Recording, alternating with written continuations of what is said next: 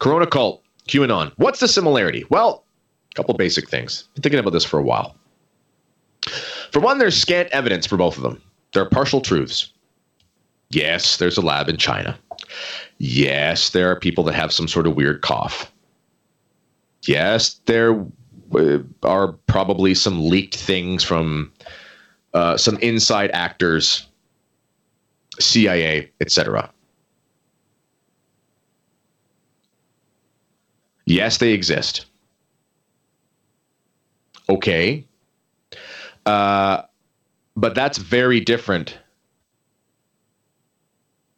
That's very different from calling the corona hoax what they're telling us it is, and also suggesting that we have these, Q drops every 5 minutes. Most people who got into the QAnon thing, they say, in the beginning, we think there was some stuff that was decent, and then it kind of got out of hand and became a psyop, or maybe it was a psyop from the beginning. That's just like the corona hoax. There seems to be some sort of novel thing that something's telling us that there's a thing somewhere and some guy coughed, but now it's turned into a new world order. It's based on half-truths. There is legitimate sexual abuse, pedophile rings, and so on and so forth. We know this. We know that there are legitimate evil, dastardly things that these elites do. We get it. We know there's Satanism. We know this stuff. So they play on the fact, Father Isaac said this in a video at the beginning of the lockdown, and he said, be careful with the QAnon stuff, he says, because there's some truth in it, but they're going to get you with that devil's lie, and they're going to make you turn this president into the Messiah, and there's only one Messiah, it's Jesus Christ. Careful with this corona stuff. They're going to get you with the fact that you know that China is a communist country. You know that China has gain-of-function research. You know that they lie about stuff. You know that they'll kill their own people. You know that. But that's going to turn you into a wacko, masked out germaphobe corona cult member if you follow the logic all the way through. They're also based on these ideas that we just got to keep giving it more time. Just give it a little bit more time, and I promise you that Donald Trump is going to descend from on high. He will be swinging with Sylvester Stallone from the mega chopper with 2 machine guns, and he's going to take over the White House. It was going to happen this date. It was going to happen that date. It's going to happen August 15th now. The Assumption. That'll be a big Assumption Day if that's true, by the way. Quite the party for the Feast of the Assumption. And then when it doesn't happen that day, there'll be a reason for it, and you got to give it 2 more weeks. Sound familiar? Well, if you open up your state, you are all going to die. Well, you didn't all die, but that's because this happened and that happened. But really, there's a new scariant.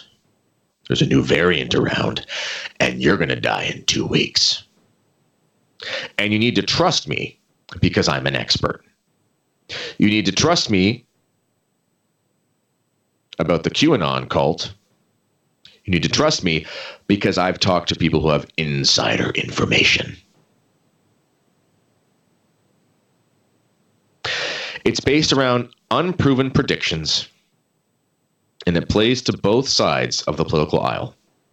It plays to the zeal that people have. I have much more sympathy for the QAnon direction than I do for the Corona cult, but it pulls people in the direction of their disposition. Someone who is geared towards the left, they get wrapped up in the Corona cult because it fits their desire to have massive government overreach in their lives. Okay? It fits the disposition on the right with the QAnon, conspiracy, because they desire to have essentially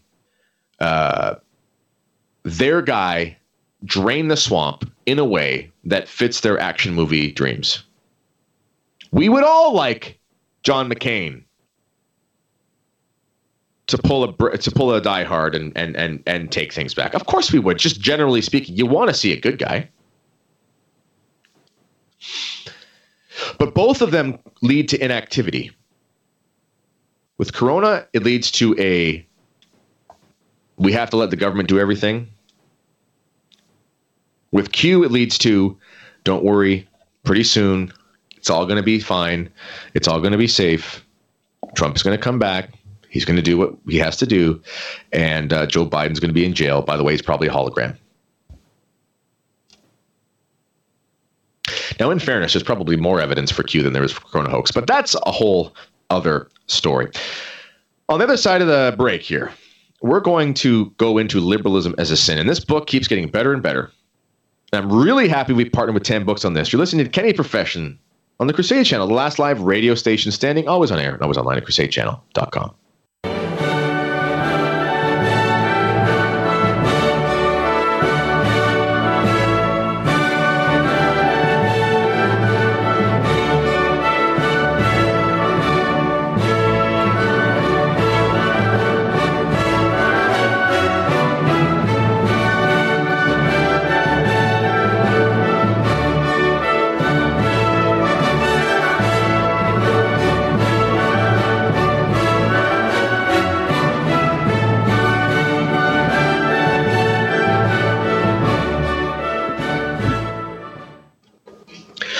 You just love Beethoven?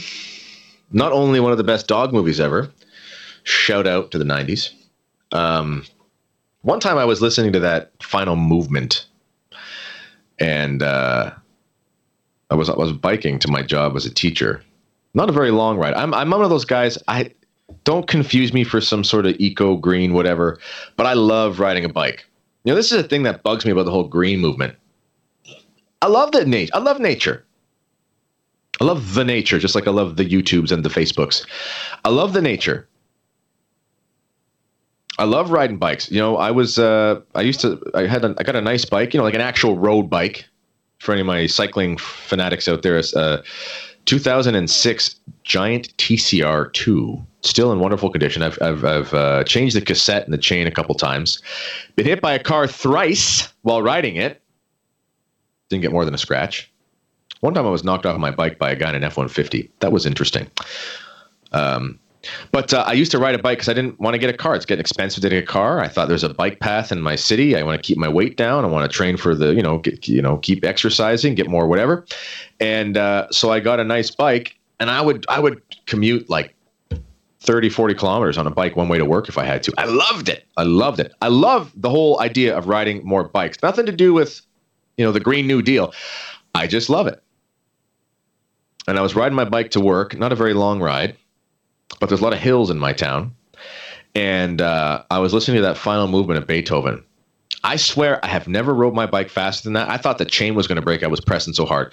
I got to work. I got off my bike, and it was one of those moments, kind of like the last round of a fight, and you don't realize how much you had exerted yourself in that zone you were in. And I swear I almost passed out. I was shaking. I was like, whoa. It was like I did a fitness test for the army or something. And wow, it was amazing. I love me some Beethoven. Anyone who's read my book, Terror of Demons, being republished by Tan, thank you to Tan. We're about to read from a Tan book. If you've read my book, you know that I've been known to get up at the crack of dawn and do some workouts in my backyard in the shed. My poor neighbors, because I'll put on I don't have a Bose system. I have one that's called Bauer and Wilkins. It's a British competitor. Put on the Bluetooth and throw on some Beethoven and just bang out some burpees. My poor neighbors at 4 a.m, 4:30, in the middle of winter, who is this crazy nut job beside us.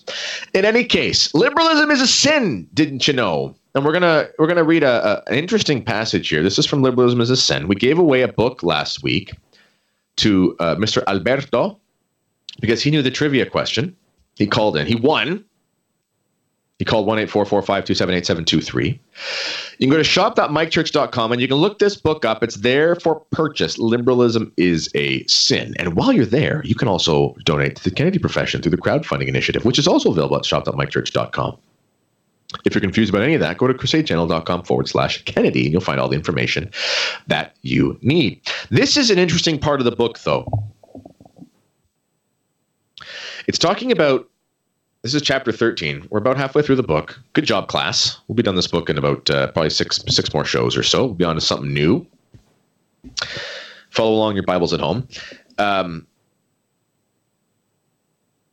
But this is interesting, this part, chapter 13. It's called, the chapter name is the name, quote unquote, liberalism, meaning what does it mean to say liberalism? Can we use it in a good way? What do some Catholics and other Christians know what do they mean when they say it? Do people really know what it is? Is it pejorative? Is it positive? What is it? Well, here's what it says in the first page of the chapter. It says, may a good Catholic take the term liberalism in a good part, and may he regard it creditable to be a liberal. What harm it may be urged is there in the usage of these terms as long as there is no actual acceptance of the liberal creed. Why should not Catholics, and other Christians, of course, use the terms with a good sense injected into them? Let us see if there's validity to this claim. Well, this is pretty interesting. He's basically saying, okay, people think liberal means X, Y, and Z. Why don't you just kind of take back the meaning and make it true liberty? Because again, there is a reality of true liberty in the Christian ethos. You have the freedom to do what you ought to do. So someone might say to you, I'm a classic liberal. I'm a Catholic. I believe in Christian governance. I believe in natural law. I believe the Ten Commandments should be part of the Constitution. But I'm liberal insofar as I believe that society ought to have freedoms for X, Y, and Z. Well, you can see how someone would use that. Many of us probably think like that. There's nothing wrong with that in a sense. You might think to yourself, well, I don't think, I don't think that, monarchy's worked out because of this abuse or that abuse. I kind of like this classic liberal approach to the republic, but I think it should be confessionally Christian.